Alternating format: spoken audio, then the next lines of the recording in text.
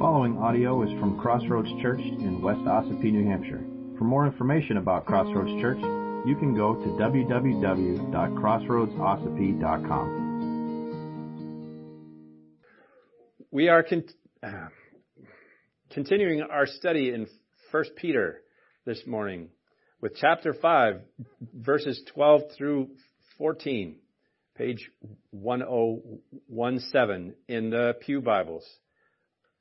I say continuing, but I mean concluding.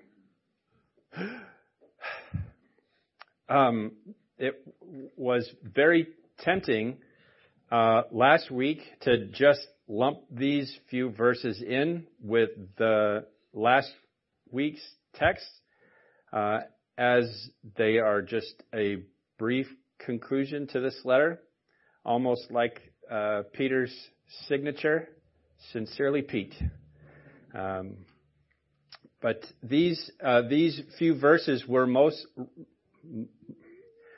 likely written by Peter's own hand, but they carry much more weight than just a signature. So I want to look at them on their own as we close our study on this great epistle.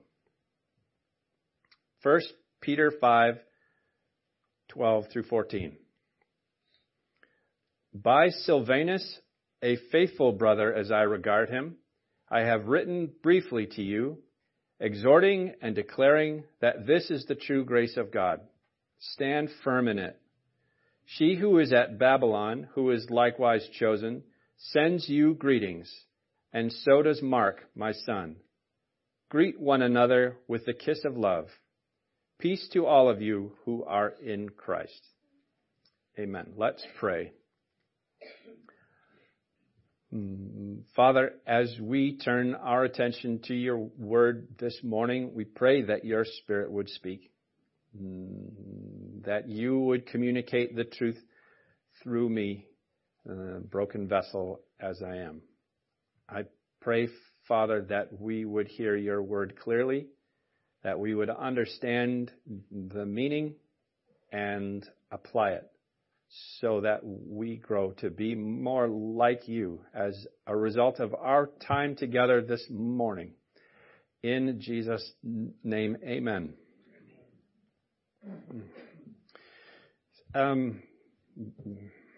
I don't know how much you remember about sermons from week to week or month to month.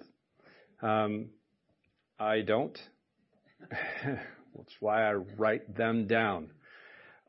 In our very first look at the letter of 1 Peter, in our introductory study, we looked at the three major factors in studying any given text: the author, the audience, and the author's intent. Now, this is the original author, the original audience, and the original author's intent. Those are very important because when we separate the word from those things, we come up with meanings that were never intended. And the Bible can never mean what it never meant. If Peter didn't mean it when he wrote it, it doesn't mean that now. There's only one meaning, but a myriad of applications. Make sense? Okay. So if you remember from that study, we determined that the author was Peter. That's usually how you get epistles named after you. You write them, unless you're Paul. Which is funny to Bible nerds. Of which I am the only one in this room, apparently. So the difference between this letter of Peter and all of Paul's letters, all 13 of his letters, is the audience. The audience is different. Paul wrote to specific churches in specific cities, as well as specific people, and the letters were given the names of those cities and the churches and the people. Romans, Corinthians, Thessalonians, and then Timothy and Titus as well. Peter, however, wrote to groups of people in various places spread out over what is now known as northern Turkey. Then it was called Asia Minor. In the first few verses of chapter 1 give us this exact information. In 1 Peter 1:1, it says the first word, Peter. There's a hint to your author. Peter, an apostle of Jesus Christ, to those who are elect exiles of the dispersion in Pontus, Galatia, Cappadocia, Asia, and Bithynia, according to the foreknowledge of God the Father, in the sanctification of the Spirit, for obedience to Jesus Christ, and for sprinkling with his blood, may grace and peace be multiplied to you. And though these introductory verses give us both the author and the audience, and maybe a little hint at the author's intent in writing this letter, it isn't until we get to our text for today that Peter's intent in writing this letter to the elect exiles of the dispersion is made clear. You've got to wait till all the way at the end. Peter says, that's why I wrote all this stuff right here. So, Peter says, I have written briefly to you, exhorting and declaring that this is the true grace of God. Stand firm in it. That's Peter's purpose for writing this letter. So just for information, Peter mentions Silvanus here in verse 12. And Silvanus appears elsewhere in the New Testament. You may remember Paul's companion named Silas. They're the same person.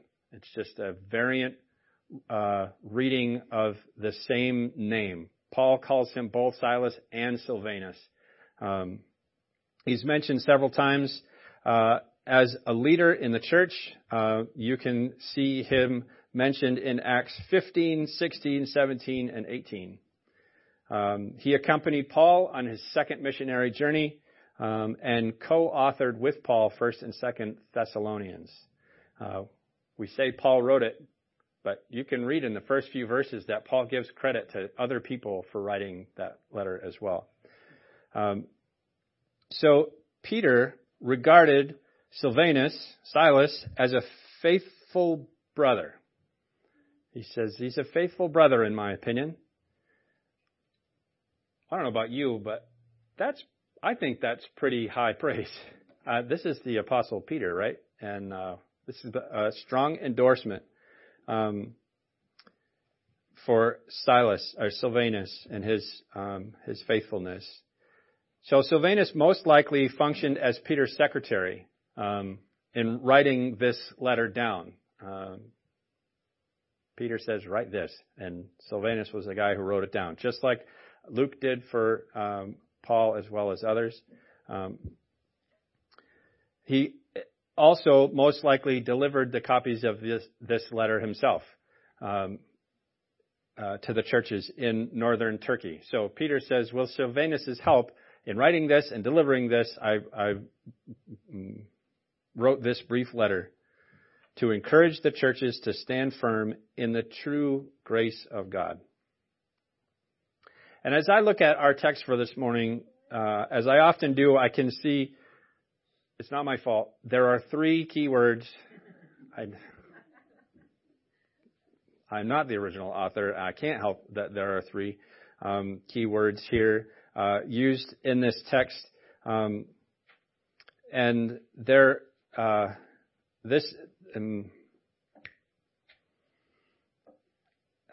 grace is the first word. Stand firm in the true grace of God.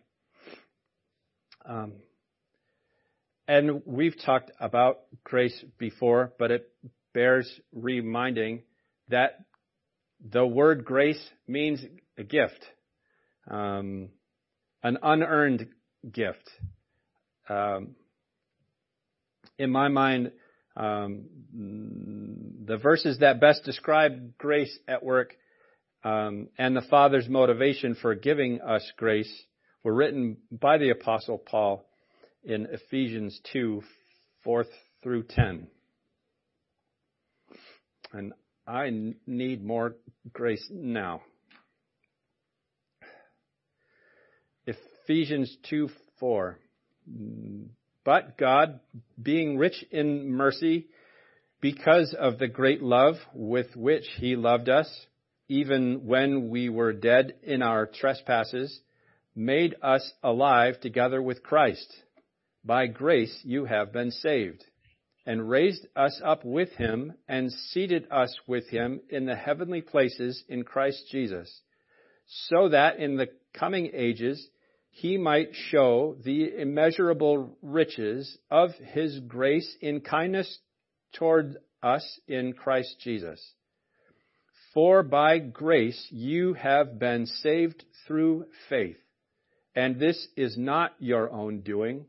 It is the gift of God, not a result of works, so that no one may boast. For we are His workmanship, created in Christ Jesus for good works, which God prepared beforehand that we should walk in them. This is the description of God's grace. God loves us because He made us. We are His workmanship. And even though we were spiritually dead because of our sin and rebellion against Him, in His grace, He made us alive together with Christ. He raised us up from death and seated us with Him in the heavenly places. He saved us from the consequences of our sin, not because of anything we had done to earn that saving. We're not good enough. He gave us salvation as a gift through faith in Jesus Christ. We are saved by grace alone, through faith alone, in Christ alone, according to Scripture alone. There is no boasting of being worthy of that gift. There is, however, standing firm in that, because the Father will never, ever revoke that gift. Last week, we talked about legionnaires standing firm together. Those Roman soldiers with their big shields and long spears packed close together, protecting one another, defending one another, working together as a group, standing firm as if fastened to the ground. Grace is the foundation that we are fastened to.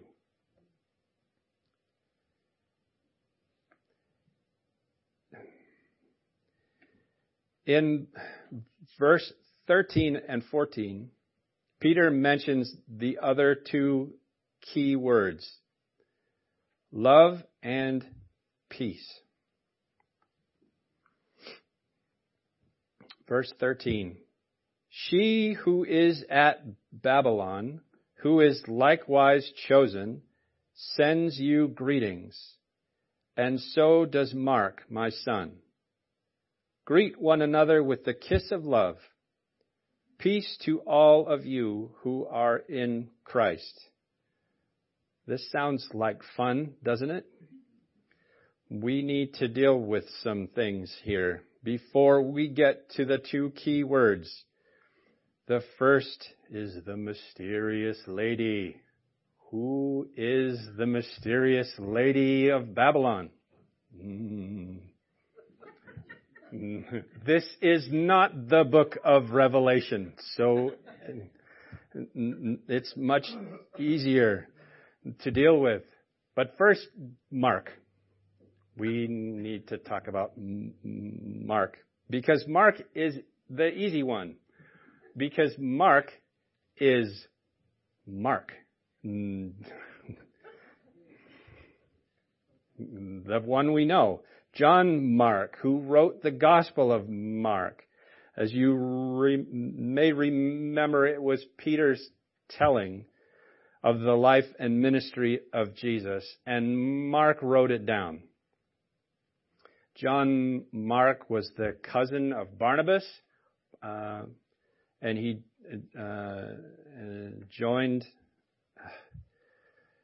Mark joined Paul and Barnabas on a missionary journey, but chickened out and ran home to Mama in Jerusalem. But later he was restored. He went with Barnabas, and Barnabas continued to disciple him and invest in him. And he was restored to Paul and became a leader in the church, obviously quite useful in gospel ministry. Writing gospels elevates your status a little bit of usefulness, I think. He was useful to both Peter and to Paul, and it turns out also very useful to us because we can read his gospel. So that was easy. Now on to she who is at Babylon. It sounds a lot more mysterious than it actually is. Sorry to disappoint you.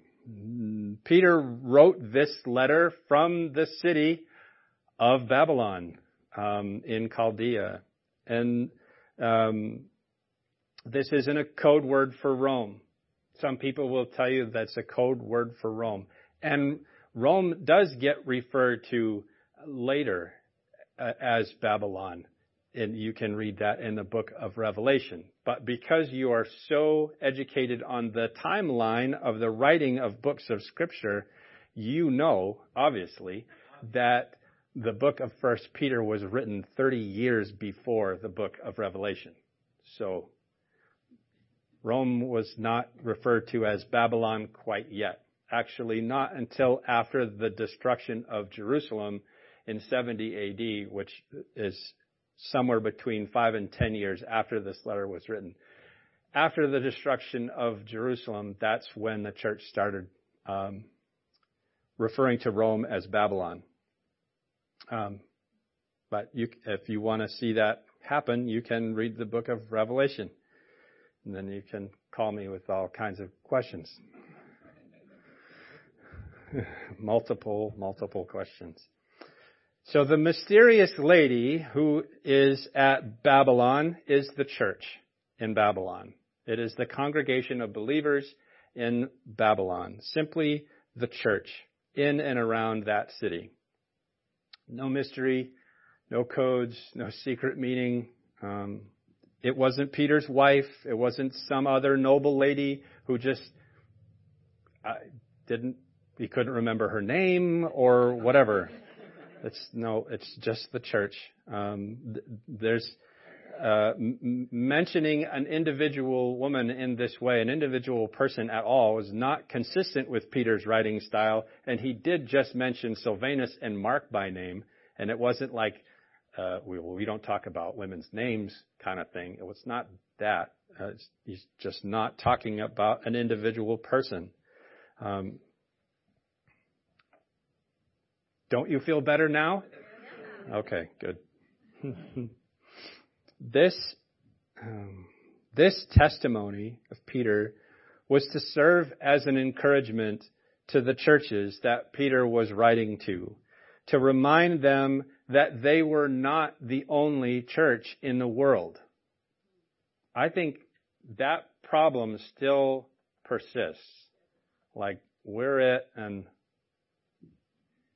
well, if you think that, I mean, you're wrong. Take that for what it's worth. Peter wanted to remind the churches that remained that they were not the only ones that remained. And this persists today. It's also wasn't new to Peter. Remember the prophet Elijah, after defeating Jezebel's false prophets and slaughtering them all. Then he runs away and he runs to the desert, to Mount Horeb, which is Mount Sinai, and he lays down under a broom tree and he's like, I'm the only one left. And God's like, no, you're not. Suck it up. There's like 700 other people waiting for you that are still remain faithful to me. So this is not abnormal to think that we're all alone. And you know why that is? Because the devil wants us to think that.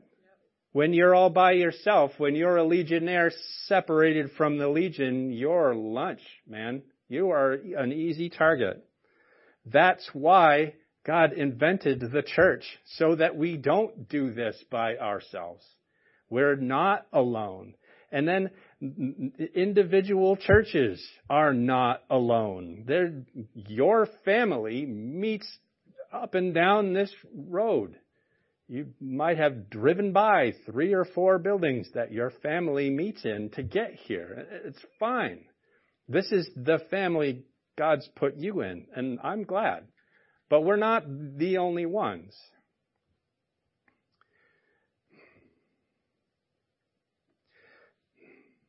You could add to your prayer list another family thinking along those lines.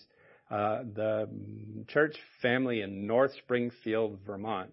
The family is small and shrinking, and they have decisions to make over selling buildings and things like that. You can pray for their pastor, Dave Young, and his wife, Ann. They're expecting a baby. Things are very difficult for our brothers and sisters there. And if you want to go visit them on a Sunday morning, they're only 3 hours from here. But, you drove this far. I can give you their address, and I'm sure that they would appreciate the encouragement of someone going out of their way to visit them. So talk to me after. The Lord's poking at you with that. Anyway, when you get there, you can exercise the end of verse 14, where our other 2 key words are held. Yes, kissing. Well, there it is. The first of these 2 keywords builds off the idea that churches were not alone, and that is, in fact, greet one another with a kiss of love. So those are the rules, everybody. That's before you start thinking that the Bible commands us to go around kissing everybody, or now you can say, Pastor told us we have to kiss everybody. Don't forget don't forget COVID. Don't forget. And everybody means everybody. Yeah. Don't forget the context. Don't forget the original audience. And I say that because putting your hands on both shoulders and kissing a person on the cheek was a 1st century Oriental greeting. This is standard practice for everyone, most commonly used by a disciple to their teacher. This is why Judas used this greeting to signal to the soldiers which man in their troop was Jesus, because that's what a disciple would do to their teacher.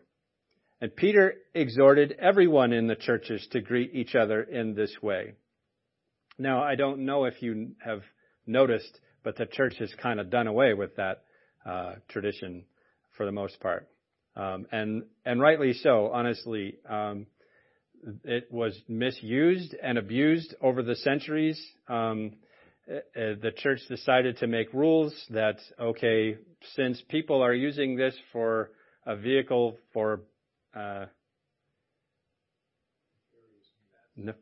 grossness. People are being weird about this. So they made a rule. Okay, so now only men can greet men in this way, and women can only greet women in this way. Sounds very 2021.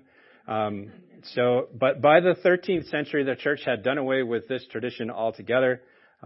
Because of its misuse and abuse, it was abandoned. So now, hugs, handshakes, fist bumps, high fives will all suffice. So they will all replace the kiss. So don't kiss me on the way out. What must not be replaced in our greetings to one another is love. That's the important part.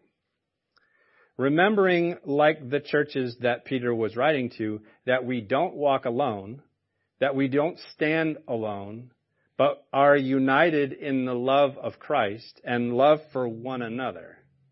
Our greetings and our meetings should reflect that love. And finally, the last key word, peace. Peace to all of you who are in Christ Jesus.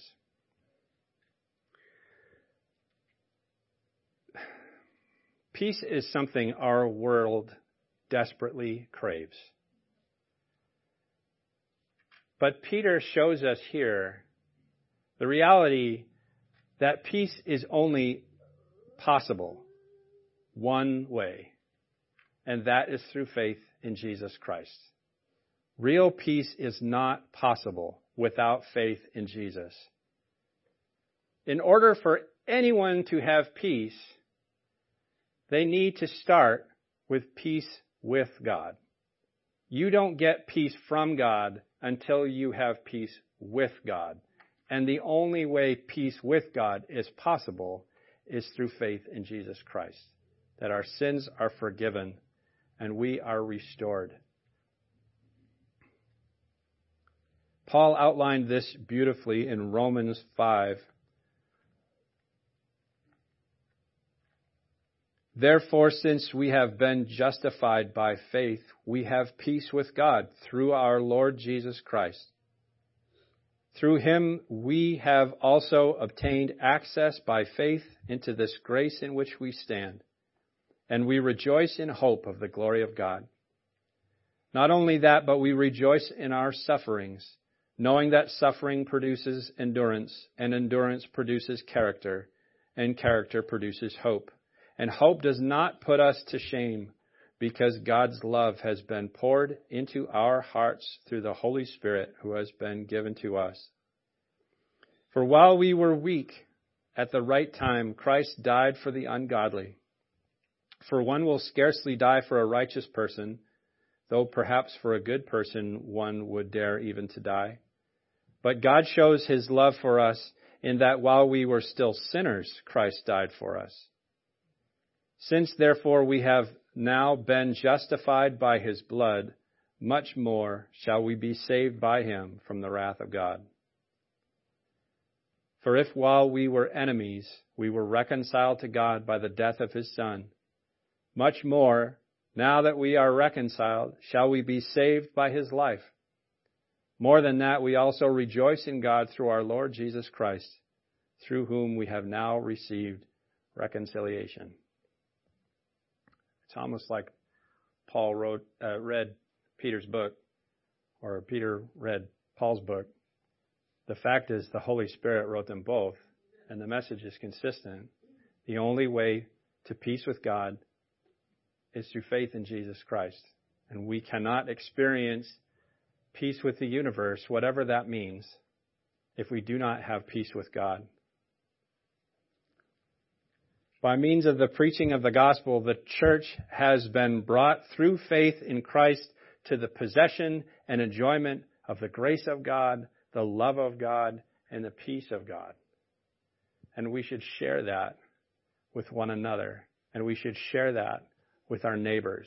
We should share that with our coworkers so that they too might experience this grace and love and peace.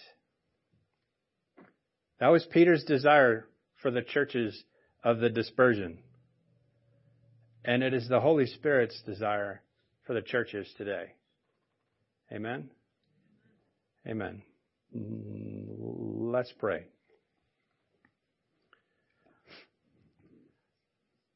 Father, we are so grateful for your grace and love and peace.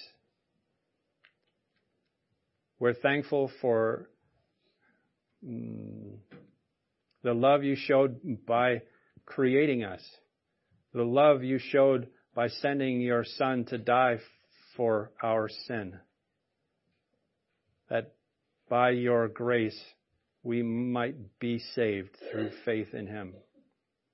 And I pray, Father, if anyone that has heard this message that has not received forgiveness of sins through faith in Jesus, I pray that they would pray to you now, even in the quietness of their own hearts, to ask for your forgiveness, to turn away from their sin, to accept the sacrifice of Jesus on the cross was for them, to pay the penalty for their sins, and that through faith in him they might be raised to new life just as Jesus was, filled with your Holy Spirit, and become part of this wonderful, quirky family, the family of God. We thank you for your love, for your peace, and for your grace. We pray in Jesus' name. Amen. If you would like to participate in the mission of CrossRoads Church through financial support, checks can be mailed to CrossRoads Church, Post Office Box 576, West Ossipee, New Hampshire, 03890.